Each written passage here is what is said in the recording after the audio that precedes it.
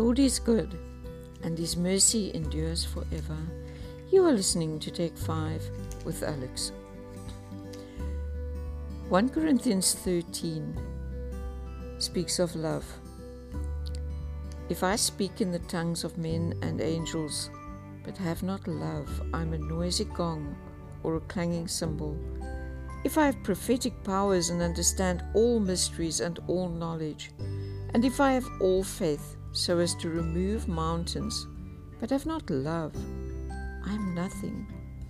If I give away all I have, and if I deliver up my body to be burnt, but have not love, I am nothing. Love is patient and kind. Love does not envy or boast. It is not arrogant or rude. It does not insist on its own way. It is not irritable or resentful. It does not rejoice at wrongdoing, but rejoices with the truth.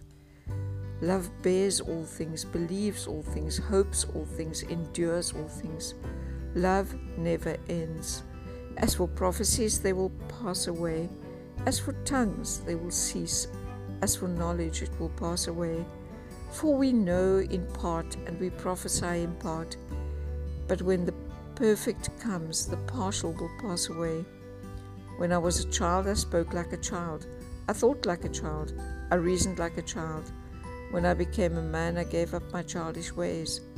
For now we see in a mirror dimly, but then face to face. Now I know in part. Then I shall know fully, even as I have been fully known. So now faith, hope, and love abide, these three, but the greatest of these is love. We can measure ourselves by the fruit of the Spirit. And the fruit of the Spirit starts with love. Love, joy, peace, patience, etc.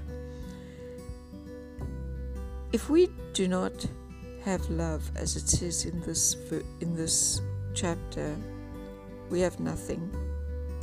And we cannot buy love. We cannot twist God's arm to make us more loving.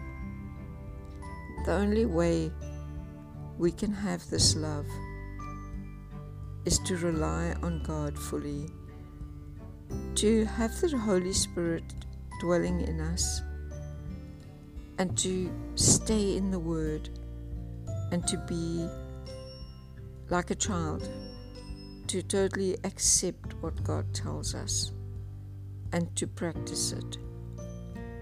There's no law that can make people love each other.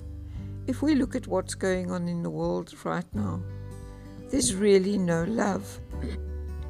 Sorry. It looks like love has been thrown out of the window, and people's own desires are what counts. Everyone for himself. And that certainly isn't what God intended at all. He clearly states here that love is the most important, because it's fine and it's wonderful to have prophetic gifts and other kinds of gifts, because we need that in the ministry. We need that in the body of Christ. We need all the gifts. But if we have love, we really have everything we need, and God can use us. But without love, it says here, you're like a clanging cymbal. In other words, you're just making a lot of noise, and it's useless. So let us use that love that God has put in our hearts.